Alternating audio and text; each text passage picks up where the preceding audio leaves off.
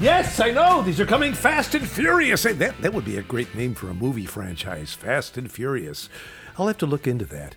Yes, these are coming Fast and Furious because we're already up to episode 5, which is we're about halfway through, believe it or not, episode 5, and I am finding this exhilarating.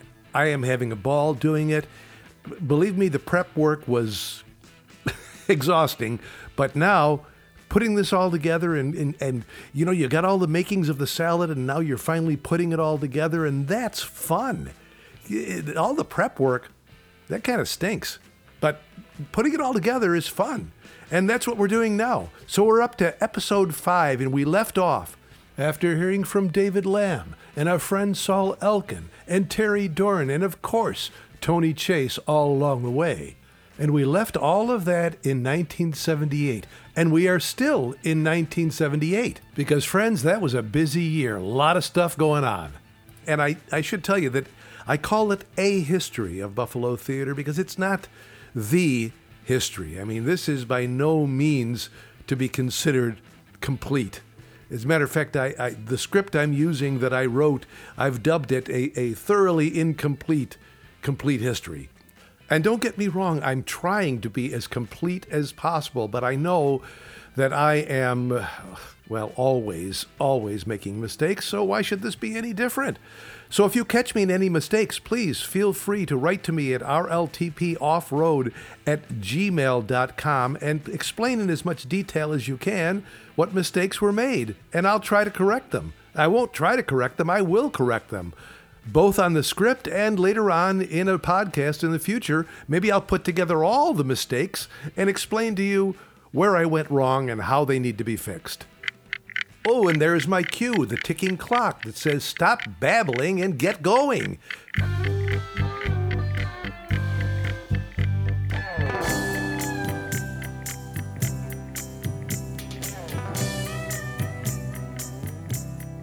And this is our Buffalo history theme music that will carry us through every episode. And also it will serve to be like a separator, a divider when we know that we've gone back to the timeline after some audio inserts of interviews. So let's get started.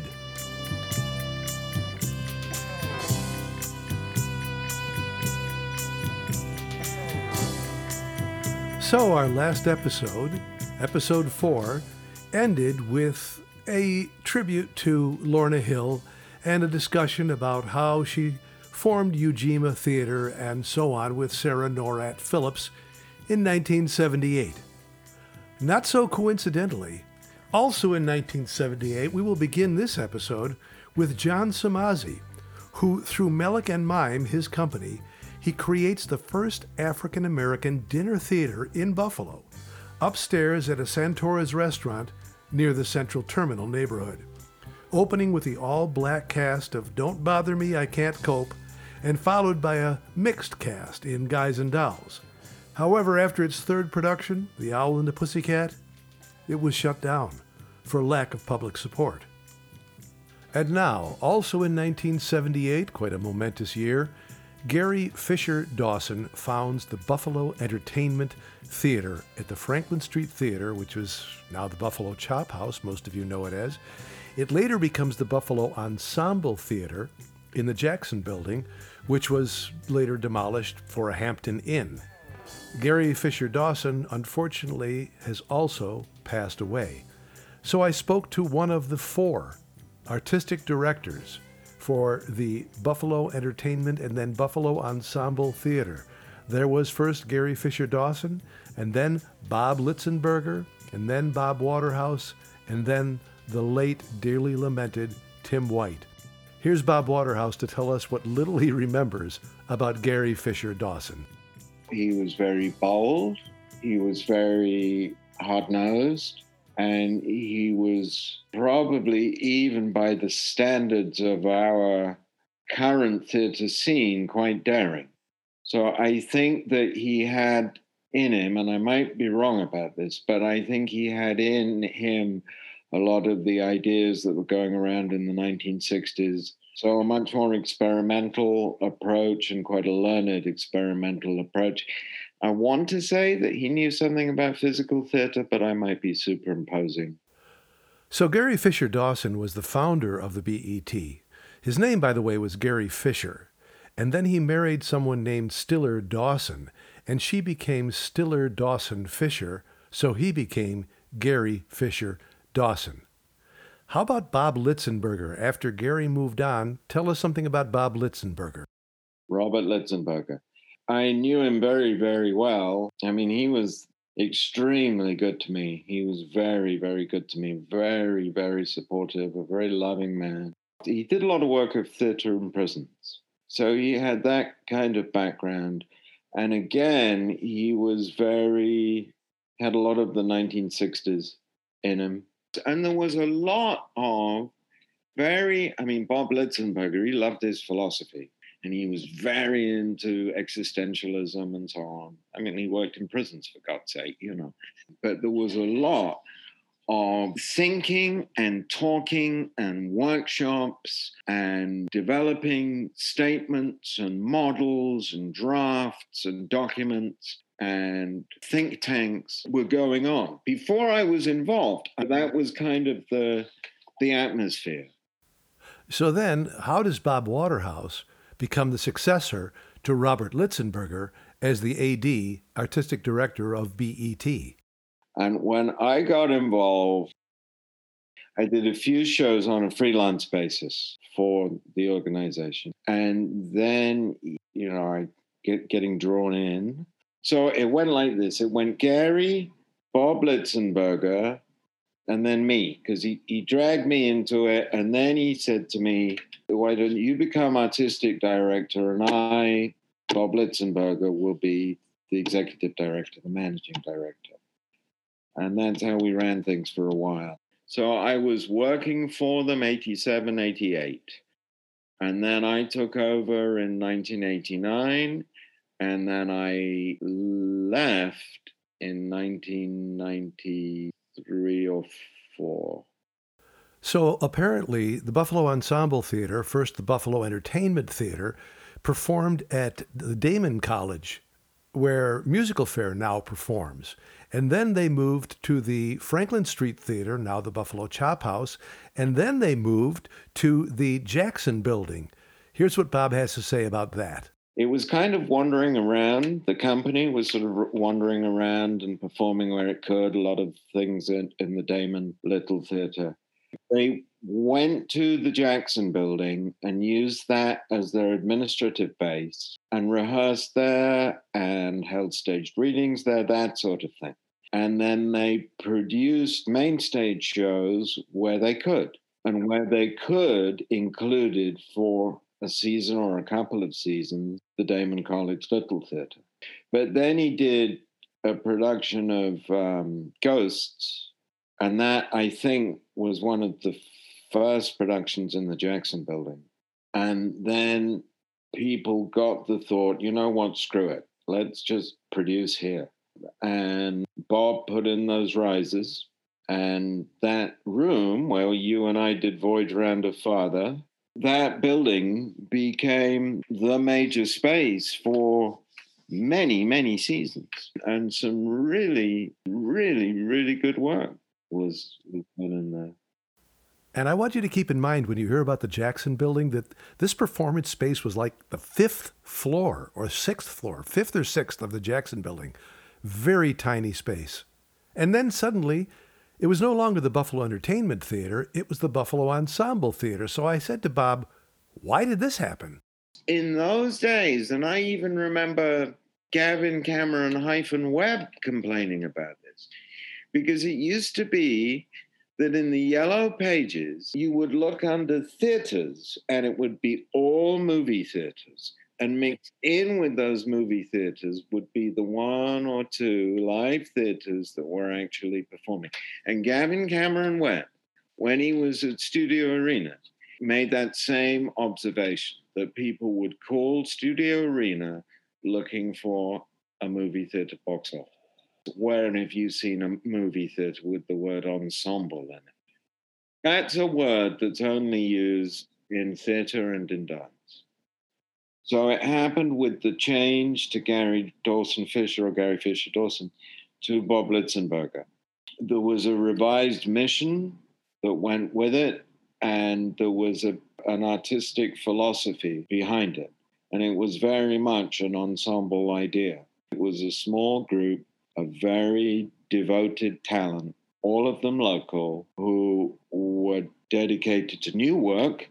There was an annual festival of 3 new plays, but also a mission to rediscover the classics. And for those of you kids out there who don't know what the Yellow Pages were, the phone companies, the landline companies used to put out a book. It was about 6 inches thick, and it was made of very flimsy paper. And it was the white pages were all the residential listings, and the yellow pages were all the business listings. And that's where you would go to look something up, like a movie theater, to find out what shows were playing and what time the shows were, and so on and so forth. So they changed the Buffalo Ensemble Theater because Buffalo Entertainment Theater was being mistaken for a movie house. Finally, from Bob Waterhouse, I asked him for some thoughts about Tim White and the demise of BET. No, I left Buffalo. I got a job in Pennsylvania, and then I moved to Atlanta, and then I was messing around in England for a bit. So that's when I was gone for 5 years. By going from Gary to Tim, we're skipping some amazing work. I mean, we're skipping about 10 years of work, and a lot of it with Tim himself. Tim got tired. He got really, really tired. I think this was John Osborne who said this. Every theater takes on the personality of its artistic director. And so the strain of trying to run the organization and struggle to stay alive, I think, really took its toll on him. So I think the organization took on those strains. And for those of you who don't know Tim White, who did not know Tim White, I really don't feel like it's my job to tell you anything about his personal life, but Tim had some major health problems, and he fought them for a long, long time until he finally passed away. Here are some final words from Tony Chase about Gary Fisher Dawson and BET. Well, I knew him very early on when he was in the place that Theater of Youth took over, that's now the Chop House. Serious aspirations at the Buffalo Ensemble Theater, but very serious of purpose. And that theater, the Buffalo First Entertainment, then Ensemble Theater, which was interestingly in that wave of small theaters like the aspirations David Lamb had for the Kavinoky, but without that base of support. Eventually they were on the 5th floor of the Jackson Building and doing very, very beautiful work, and with a very serious and now old-fashioned repertoire, because they really looked very much to the modern drama, and you would see Ibsen, you'd see Jean Cocteau, you'd see just the great masters of modern drama at that theater, and then they would venture into a certain very serious niche of the contemporary repertoire where they did radio play a number of times. They did Lenny. They would do forays into activist serious drama, the descendants of Eugene O'Neill, and very non-commercial. Quality theater, locally produced for local artists to do. And now some additional comments from our friend Saul Elkin, because in 1978, UB leases the previous town casino building, the building that had been used by Studio Arena before it moved across the street to the modern Palace Burlesque Theater, which closed down. But now UB leases the building, the former town casino, for continued programming from the drama department, and renames it the Center for Theater Research. And later this was shortened to the Center Theater. Here's Saul to tell us about it. At that point, the UB Theater Department was located on the Main Street campus, and there was no performance space. And along came that theater, and it occurred to me that could be our performance space. A lot of our work was being funded mostly by the university, but partly by a private trust called the Pfeiffer Trust. Sidney Pfeiffer had a will in which he left a sum of money to the UB Theater Department to use as they would. And so each year I had a sum of money from the Pfeiffer Trust, which I could use however I wanted to use it. And originally I used it to create the Center for Theater Research in that theater, in that building. And so the town casino became the Pfeiffer Theater. My intention was that the UB Theater Department would produce their plays in that space, and they did. And that separate from that, there would be this separate unit, the Center for Theater Research, and the Pfeiffer Trust would give me wherewithal to hire a few people, fellows of the Center for Theater Research, they were called, and they would produce plays and they would also teach. So it expanded the faculty of the department by these new fellows who were really actors who were now being supported. My sense was that the UB Theater Department, I was then the chair, would use it as their principal performance space. And we did a number of productions there. And that in addition to that, this group of Pfeiffer fellows would also produce plays in a more professional way, also using students. I realized, of course, that the university was picking up the maintenance costs for the building, electricity and whatever other costs there were. And the Center for Theater Research, we were, the lucky recipients of the help of the university. But apparently a decision was made that they could no longer do that, so they sold the building. So it seems as if UB once again decided that enough was enough, and they pulled out of the Center Theater, later the Pfeiffer Theater. But UB has had, I believe, a very strong influence on Buffalo theater. I asked Saul about this. I do think that the UB Theater Department played an enormous role. The people involved, the people on the faculty who also doubled as professionals in the community, the fact that a parade of students came out of the department that became part of the Buffalo theater scene. I think that was very true then. I think it's less true now, to be honest. I think that there's, as you say, there are other SUNY schools, and Fredonia has produced interesting people, and Brockport has, and Buff State has. But there was a time when I think the UB Theater Department was the source of a good deal of the theater energy in Buffalo. The source of a good deal of the theater energy in Buffalo. I think that's putting it mildly. Here's Tony Chase on the same subject.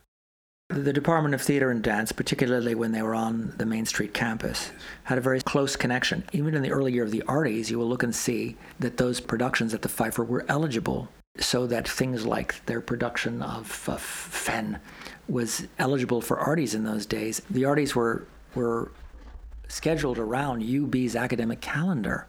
And one of the benefits of the theater community here has been that every year a new generation of young theater artists comes out of these schools, comes out of UB, NU, Buff State, Fredonia, primarily. There's an unlimited supply, and periodically they, looking at what their predecessors have done, you get Mercury Fur, this production company that comes out of a bunch of kids out of college saying, well, if they're not going to give us the opportunities to do what we want to do, we'll do it ourselves. This endless supply of theater artists being churned out by these colleges, eager to do something and not knowing what to do.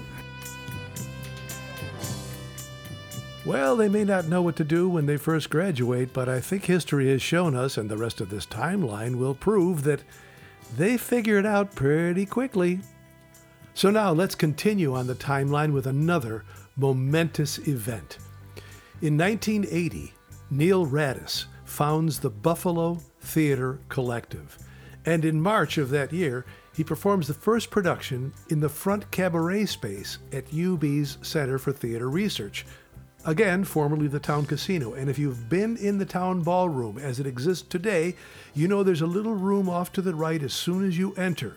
That was the cabaret space in which Neil Radis's Buffalo Theater Collective performed.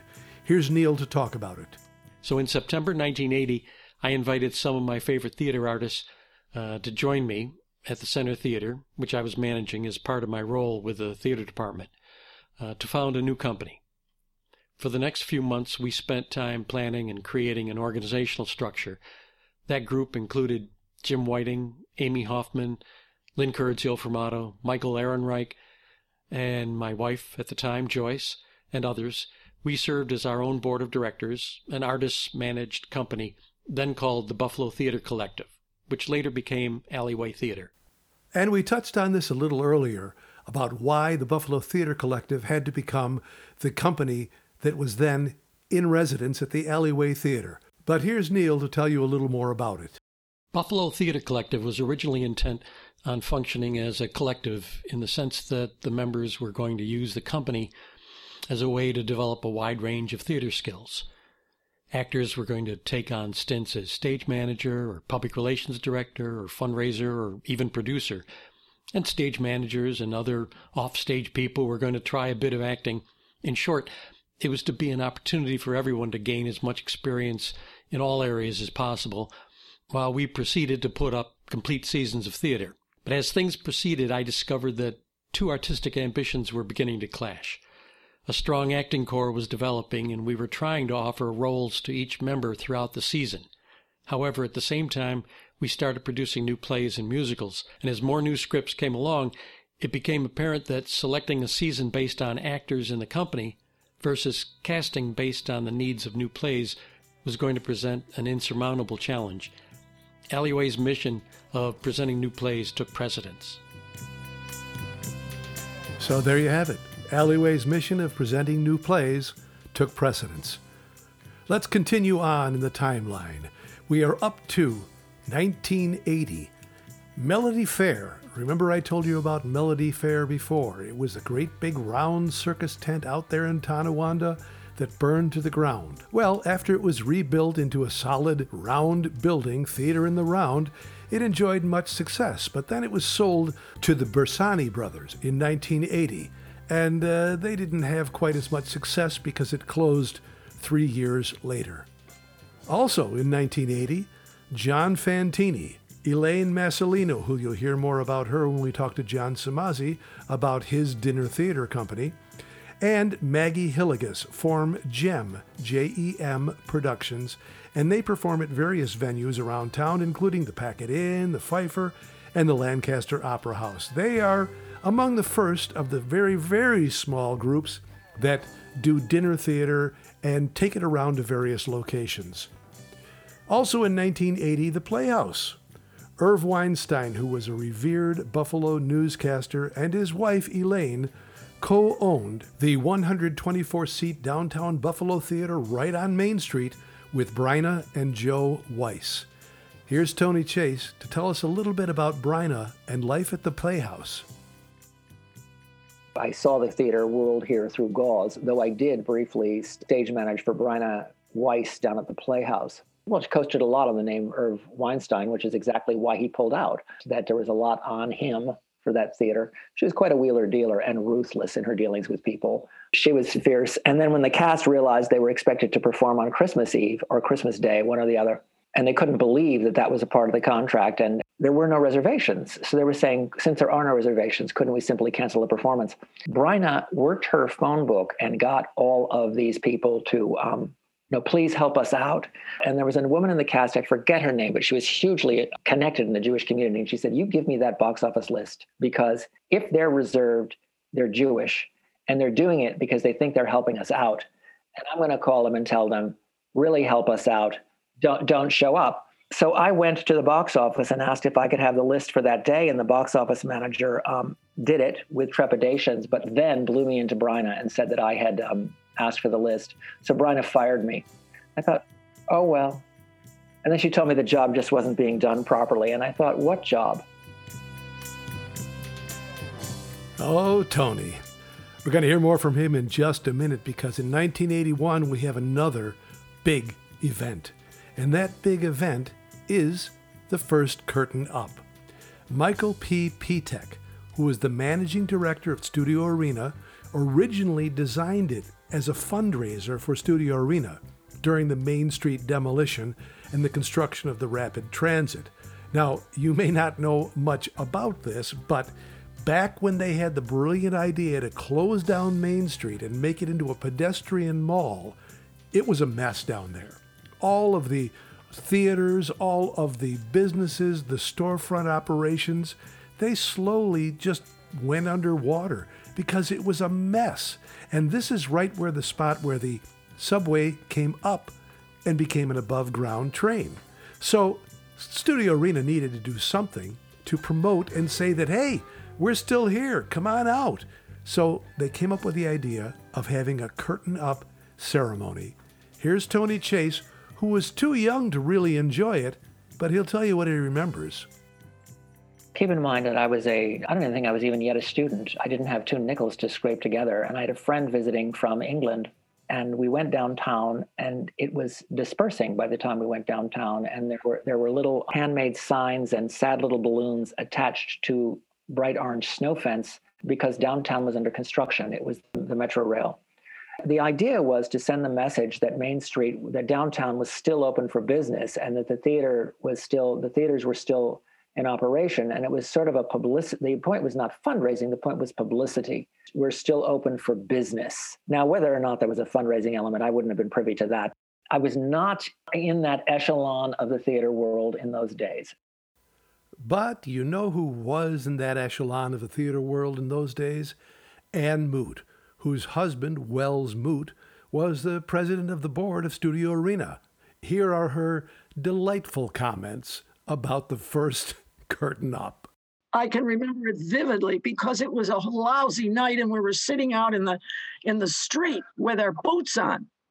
It was Blossom Cohan's idea, I think, and maybe with other people involved too. But I remember the dress I wore. It was a long dress and it had a jacket. And it was so bloody cold, I had to wear my coat over that, and I had to wear boots because they said, if you're going to sit outside, it's muddy and it's wet. So I wore a pair of boots. And then I brought a pair of shoes around with me to wear when I went in the theater so I wouldn't look like a complete idiot. But I was smart. Most of the people were getting their shoes all muddy and wet. It was terrible. It was terrible. She was just terrific talking about it, but clearly it was not a gala event as it is these days, or as we hope it will be again after the pandemic. But now we continue on with the timeline to something that is near and dear to my heart. 1981. The Kavinoky Theater opens under the direction of Professor David Lamb. I asked David about his return to Dieuville College and the restoration of what was once called the auditorium. At the end of that summer, I get a telephone call. I remember we had a little kitchen there, it was in the corner there, and I get a call from Sister R. Patricia Smith saying, I've been trying to get hold of you all summer. She said, we have an opening in the English department and I have to offer it to you. Do you want it? I said, no, because if I come back there, it is with one intention only, and that's to start a theater company. And that means restoring the theater. She said, well, that's not going to happen. Well, in that case, I'm not interested in your job. But are you sure?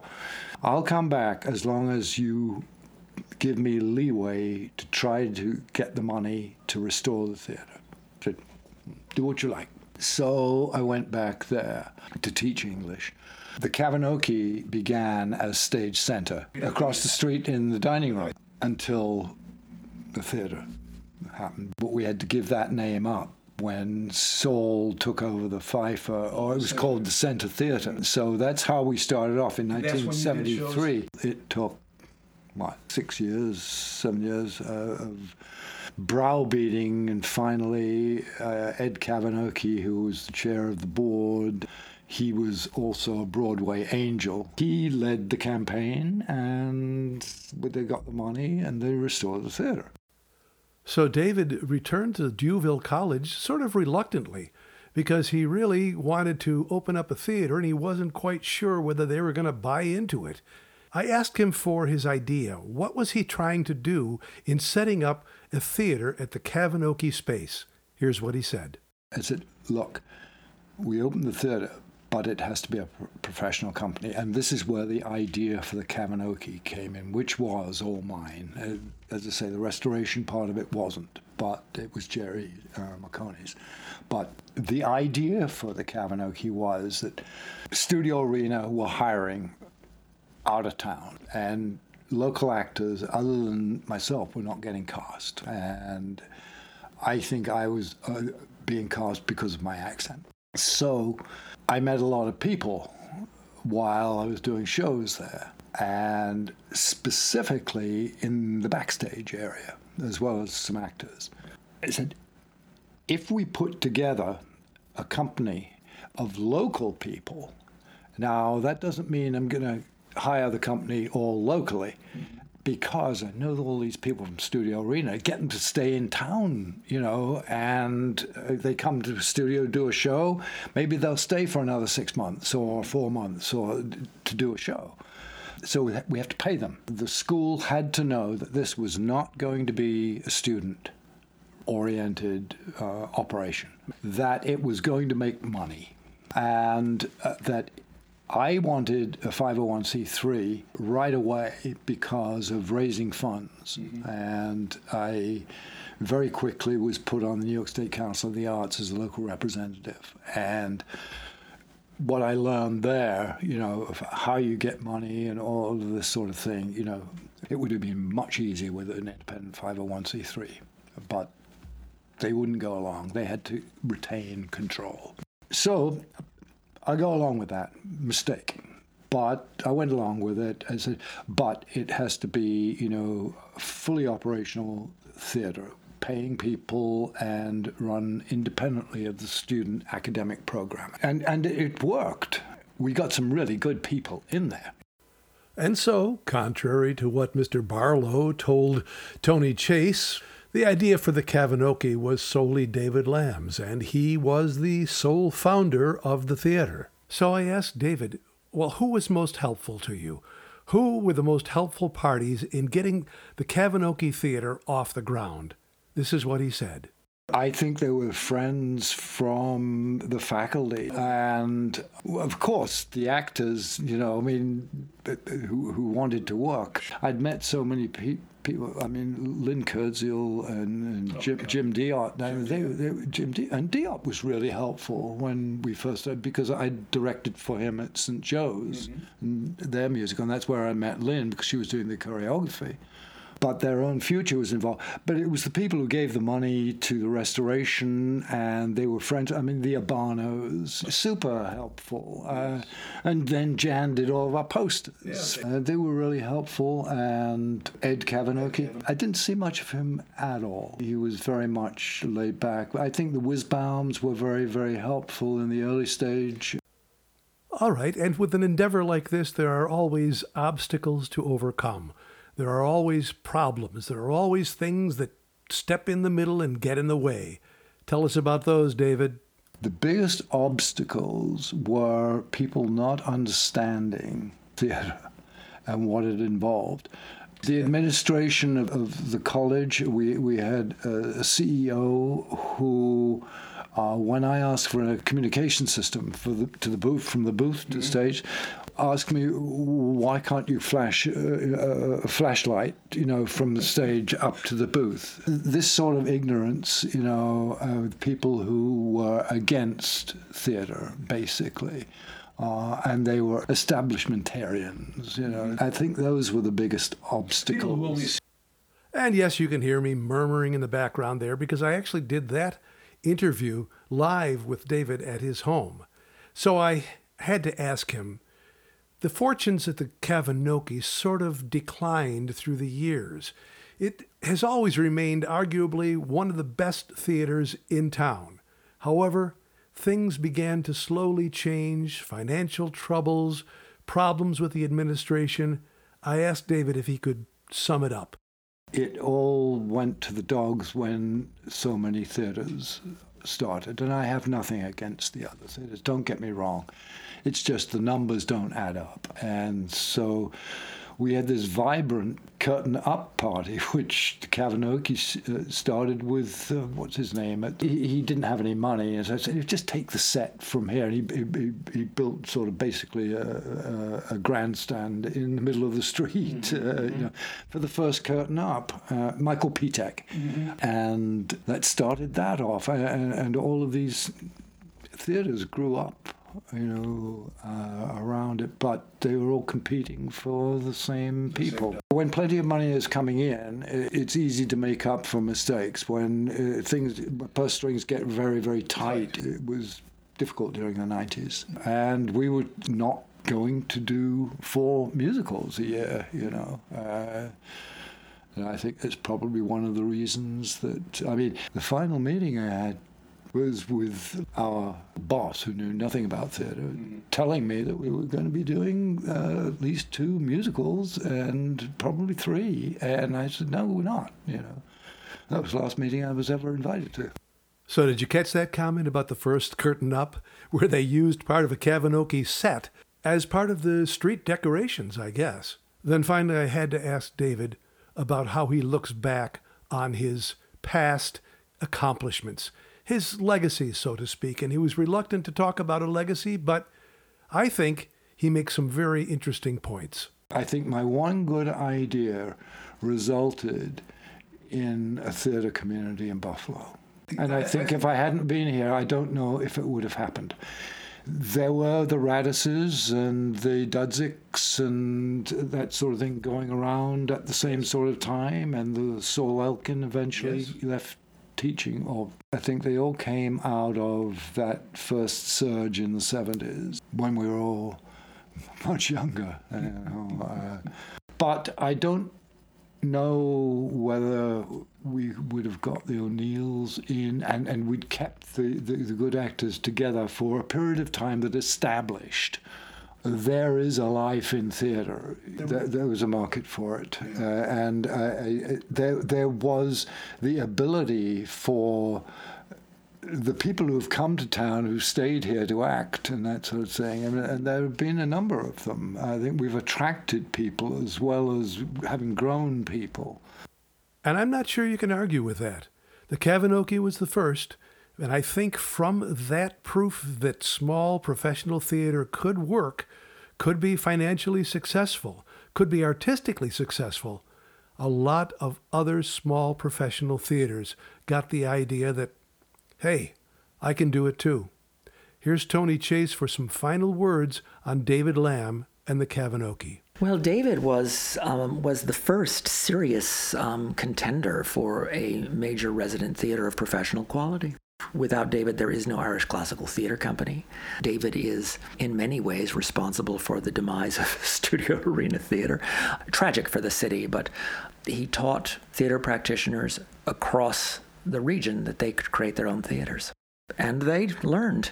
I think Neil Radis, who also was employed at Studio Arena Theatre for a period of time, figured it out, but he was among the first of that generation of people. And he kind of had his go-to people, almost an ensemble, almost a very British repertory company there, where he had cultivated the talents of this core of people that included Anne Gailey, that included Eileen Dugan, who were very, very talented people and could have been competitive in any market, including New York City.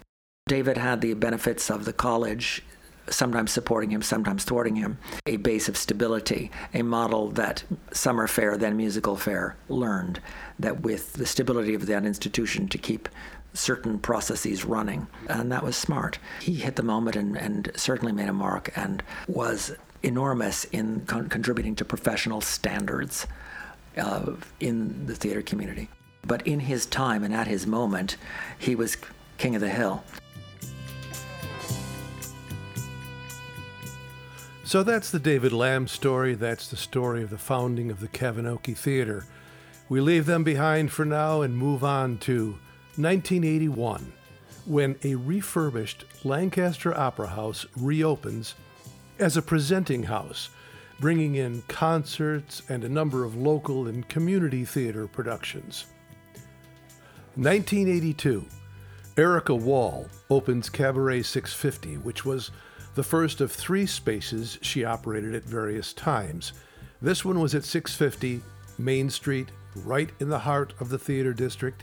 It served as a home base for the Buffalo Performance Company, an odd mix of theater, performance art, and music of all kinds, until the building was sold from under them. Here's Tony Chase to talk a little bit about Erica Wall. When I came to town, and I was working at the Playhouse for Joe and Bryna Weiss. But Liz Hiller told me, because I said, I don't think anything's happening here at the Playhouse. And she said, you know, the up-and-coming people are not our generation. They're these younger people. I believe it's younger people. We were younger. And she said, Erica Wall, she's got this place in those days, you could rent a Main Street storefront for free, just practically for free. And so Erica had this storefront property on Main Street, and then she got that whole building, and which is now the Darcy McGee's. She had that space, the whole thing, the basement, and she did great shows there. I knew her well, pretty well, and she's a local person, and I believe she's the cousin of Jack Hunter. That they are related. She possessed of some demons, and I think it eventually killed her. A sad story, but boy, talented lady. And Liz Heller was right. These are up and coming people, and they were, and it was thrillingly dynamic. And she knew a lot about Brecht, endlessly creative. And then they had a fire, and then she was doing all kinds of fundraisers, which we suspected were perhaps not funding the theater.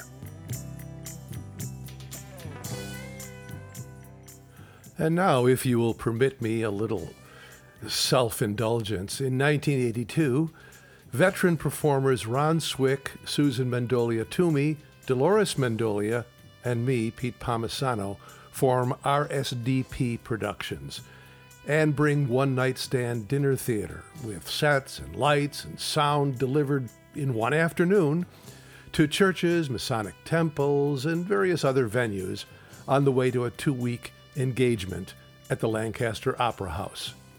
And I wanted to make sure that I mentioned Dolores and Ron because they were consummate professionals who had learned on the way up through various community theaters and other small professional theaters, and it was a privilege and an honor to work and learn from both of them. 1983, the, quote, Theater Historic Preservation District, unquote, is officially created by the City of Buffalo, recognizing the 600 and 700 blocks of Main Street as a distinct local historic district, which leads to access to federal historic preservation tax credits and additional incentives for redevelopment. Here's Tony Chase once again. Did they give any incentives for anybody to do anything? I know that Harold Cohen, there was a jewelry storefront available. They're developing the building, and there was the opportunity for a not-for-profit on the first floor. And Harold said, this is the theater district. We need to be encouraging theaters. They're not doing anything. I mean, they helped the Irish Classical Theater. But there was a point when Neil Radis had to fight for the city not to sell that building that the Alleyway Theater is in. There's no real level of commitment. Politicians don't care about the arts. Some are better, some are worse. Mark Poloncarz is pretty good. In fact, real good. And Tony Masiello, he's terrific. Whatever you criticize about his leadership for the arts, that man was tops. He was good. He got it. Byron's, pretty good, but there's no, put your money where your mouth is and kind of support it. Good intentions. And, every time you go to politicians, and you show them the statistics for the economic impact of the theaters and of the arts, they just glaze right over. When you tell them that the arts are having a larger impact than sports, they don't believe you.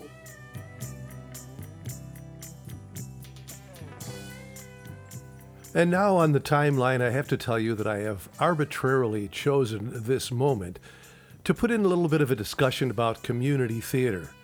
Between myself and Tony Chase, we had a very interesting discussion about it. And I have to be honest with you, I had to Wikipedia community theater because even though that's where I got my start, I really didn't know much about how it got its start. So I looked it up, and somewhere between 1910 and 1985, there was a community theater movement in the U.S. And the roots of community theater can be traced to the quote-unquote little theater movement that started in the 1910s. Now, during this period, many of Europe's finest independent theaters began touring the United States. And amazingly, in the city and the suburbs, over 100 community theaters were founded in America just during the 20 years after World War I alone. Now, around here, there were many well-known community theaters and many well-known actors who are your favorites now on the small professional stage, still working in Buffalo, came out of the community theater movement. I'm just going to list them, the ones that I know about, in alphabetical order and try not to miss anybody. But if I did miss anybody, somebody will let me know. We have the Amherst Players, who I think are still operational. There was Appletown Players that became the Cheektowaga Town Players. I don't think they're around anymore. The Aurora Players, of course, still a very strong community theater group, still performing there out in Hamlin Park in East Aurora. The Cheektowaga Civic Theater. Hamburg Little Theater, which is of particular importance to me. I was a member there for many years. That's really where I got my start. I was the president there for several years. The Lackawanna Civic Theater, founded in 1961 by Matthew Oreskovich. He was an accomplished actor and director. He was in a class with John Voight at Catholic University. I don't think they are still operational. Now, the Lancaster Regional Players, established in 1964, they used to operate out of the Lancaster Opera House, but when Lancaster decided they were going to be a producing house instead of just a presenting house, the Lancaster Players, the regional players, were sort of left out in the cold, but I believe they're still operating out of another venue. Then there was the Niagara Regional Theater Guild. That was established in 1923 as the Niagara Falls Little Theater. That's the oldest in Western New York. I think they may be defunct. The Palace Theater in Lockport is still very active. Several friends of mine still perform there. The Springville Players are still active. Stage Struck Productions, they became Rocking Horse Productions. Now I think they were also at the Lancaster Opera House, and they too may be performing at a different venue. There's Starry Night Theater at the Ghostlight Theater. I'm not sure where they are or if they're still operational. The Taylor Theater at the Keenan Arena in Lockport. They were originally the Carriage House Players. There's Theater in the Mist, which I believe is in Niagara Falls, and they're probably still operational. There's Tonawanda Town Players, Way Off Broadway Company, and the West Seneca Players rounds it out. I told you which ones I think are still active, and I told you which ones I think have become defunct. Unfortunately, I'm doing most of my research and my Zooming in my interviews during a pandemic, so it's hard to make contact or to even know where to look first, because nobody was producing anything and no websites were active, or at least been updated since 2020. So I sat down with Tony Chase to talk about the value of community theater, particularly the value here in Western New York, and how they may have contributed to the history of theater in Buffalo. We should talk about community theater a little bit. I'm not the best source. That's okay. It's a discussion, and I of course, have a soft spot in my head for community theater. And I was surprised to hear that a lot of people do. You know, that Neil Radis, for example, talks about how his career sort of paralleled Buffalo's theater growth sort of paralleled his own, which was that it started with community theater and then moved up to dinner theater and then moved up to small professional. And a lot of people had started in community theater. And of course, it's always a sore spot with me when, you know, we were all out doing community theater for free, just for the pure love of it. And I was always a sponge. I would just, whatever anybody, because I was just learning on the fly, as you know about me. And I could not believe that now we had these people here who worked for nothing, and the joy and the glory of theater and the love of theater, as you talked about, you know, you and Javier being passionate. These people just loved what they were doing, and then they would go off and work for $10 at the Playhouse or wherever, because now they were professional and they were getting reviewed, and it was a sore spot, you know, that the community theater didn't get the respect. I wouldn't say that it deserved, but the respect that it desperately wanted so badly to achieve. Well, those were the shoulders of giants on which these small, air quote, professional theaters were standing. And there still are important community theaters in this region. Aurora Players is among the most robust, but Amherst Players, Ghostlight, these are important across the country. And the little theater movement of the 1920s grows out of these community theaters, and they are important to their communities. And I think that, yes, they have also, it's not their purpose. They don't exist to develop talent for small professional theaters, but that is one of the benefits. They have done it.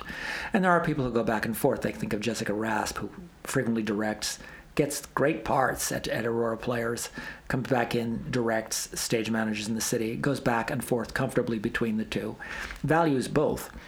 understands the importance of that little pavilion, that theater, their history on the wall, what they've meant to that community, what they still mean to that community. Yeah. They raised the price of the cookies, by the way. But, yeah, I know. And I remember vividly the meticulous detail of productions that I've seen there. I've not seen a ton of work there. I don't go there every season. But the burst of energy and the importance to their audience that you feel, that is the same. Mm-hmm. And I think that, too, when you see if you go to Ujima, the importance to the audience. If you go to BUA, the importance to the audience. When you go to the big subscription shows, if you go to Shays, it's entertainment. They're looking to be wowed. That Studio Arena lost that feeling of belonging, of ownership, of family, of investment, of treating the community theater actors like you're a star for a night, and saying, your mother saying with total sincerity that this is better than Broadway, and believing it, because the euphoria of the moment is better. It's more. It's the lights are shining brighter. That the degree of empathy with what's happening on the stage is as powerful as in any theater in the world. It's not that professional quality that makes that. That's not the essence of the theatrical experience. Mm-hmm. It is the power of that empathy that just requires good storytelling. And if the audience is able to invest in that story, and sometimes the impulse to do it is stronger at community theater than it would be at professional theater. Mm-hmm. Nobody leaves community theater saying that sucks. Yeah. They leave saying you were wonderful, and they believe it. Yeah. Then the dedication of the people behind the scenes, even people who don't even get to be on stage, right, and who will never get their name in the paper. I mean, I learned about how to build sets and how to focus lights and everything from these people. Well, remember, most of theater history is that. It's not Broadway. Broadway is a little fingernail on the body of theater history. That if you go back to the Greeks, it's community theater. Mm-hmm. It was paid for by the city. It was local community theater actors. The chances are, if you were young enough, you're watching something that you aspired to do if you were a man, or you were in it, mm-hmm. or you were watching younger people do something you had done, that you knew the people. The city was not that big, that you would have known somebody in the show. And it's the whole town going to the theater. And the most amazing moment of community theater in the history of the world is those medieval Corpus Christi plays, where the whole town would close down and they would do the entire Bible in little plays that were sometimes comical, that would always end with the crucifixion and the resurrection, that would always begin with Adam and Eve, and they'd be locally written and locally produced and locally acted and entirely community theater, and 20 different guys would get to play Jesus. And they would talk about investing in the special effects. They would go all out. Yeah. That record of a production of Noah's Ark, where they did in a little square where the Coopers, the barrel makers, were in charge of the special effect, and they put barrels of water all around the top. So at the critical moment of the flood, they poured the water down out. Yes. All kinds of innovative ways to produce them. And it was whole towns. That is the majority of the history of the theater. Now, you've mentioned a couple times, though, about the 1920s, the little theater movement of the 1920s. Yeah. Can you talk a little bit more about that? Where that came from, or what was the... they grew out of community theaters across the country, and they grew out of... There was the road, touring shows, which in those days... There's vaudeville, mm-hmm. which is largely mindless, and they didn't value it as an art the way we do now. We look back and go, oh, those geniuses of vaudeville. But there were things in vaudeville. Judy Garland talks about she was with the Gum Sisters, and she toured a sister act, and it had everything. It had jugglers, it had dog acts, it had animal acts of every kind.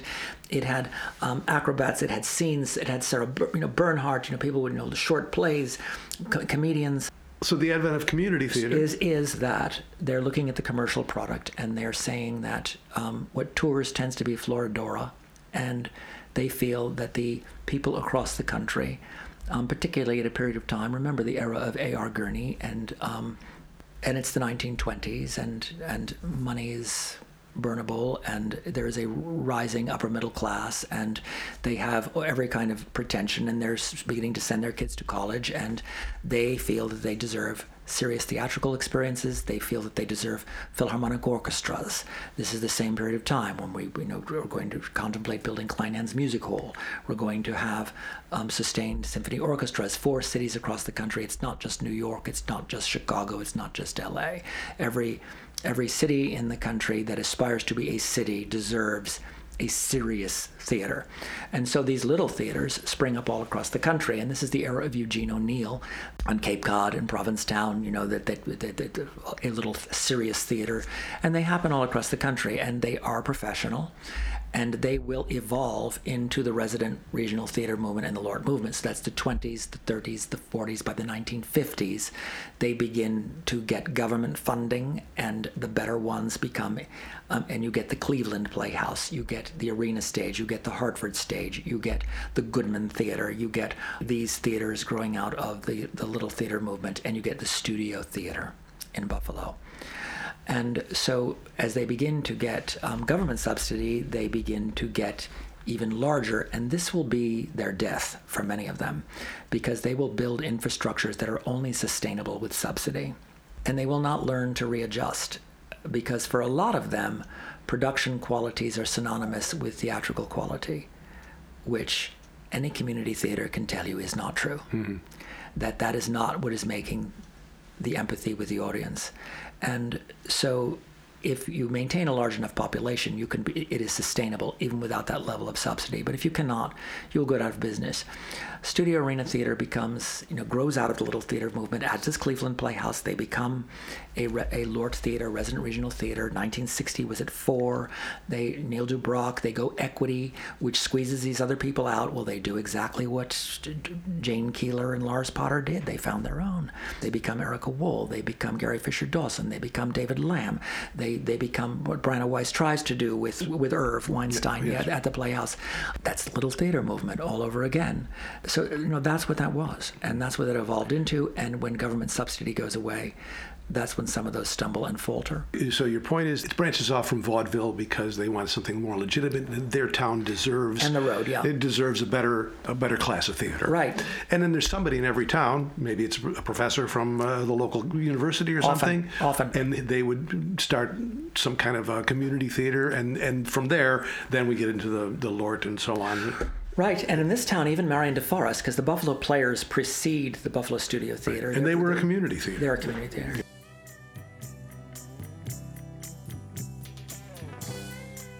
And there you are. As mentioned earlier on in these podcasts, in an earlier episode, the Buffalo Players were a community theater that preceded and was the direct ancestor of the beloved LORT Regional Theater Studio Arena.